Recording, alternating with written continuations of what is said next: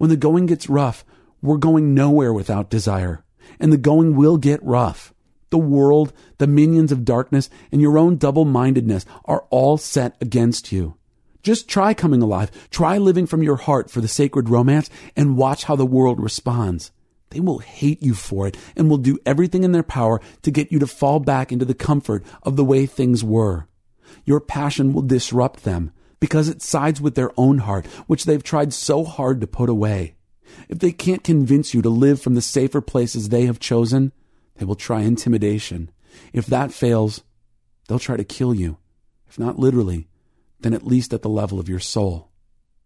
Jeremiah lived the struggle of desire. He knew the deep ambivalence of living for the sacred romance.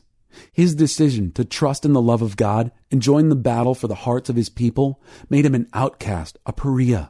Like the master he served, he was despised and rejected by men.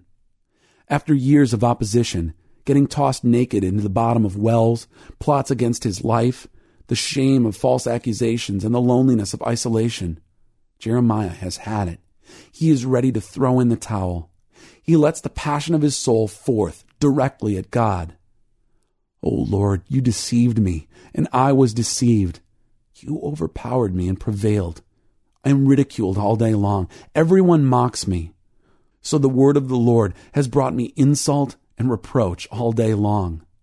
But if I say, I will not mention him or speak any more in his name, his word is in my heart like a fire shut up in my bones. I am weary of holding it in. Indeed, I cannot." Chapter 20, 7-9.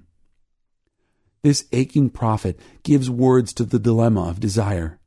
He says, in effect, "You put this romance in my heart. You drew me out on this wild adventure. How could I keep from following? But now that I have, it has only brought me the fury of my community. And what's worse, I cannot walk away. I'm trapped by my desire for you." Jeremiah may have become a prophet, initially out of a sense of duty, but now he is caught up in the sacred romance because he can't help it. Paul voiced the same dilemma. "Woe to me if I did not preach the gospel." 1 Corinthians 9:16.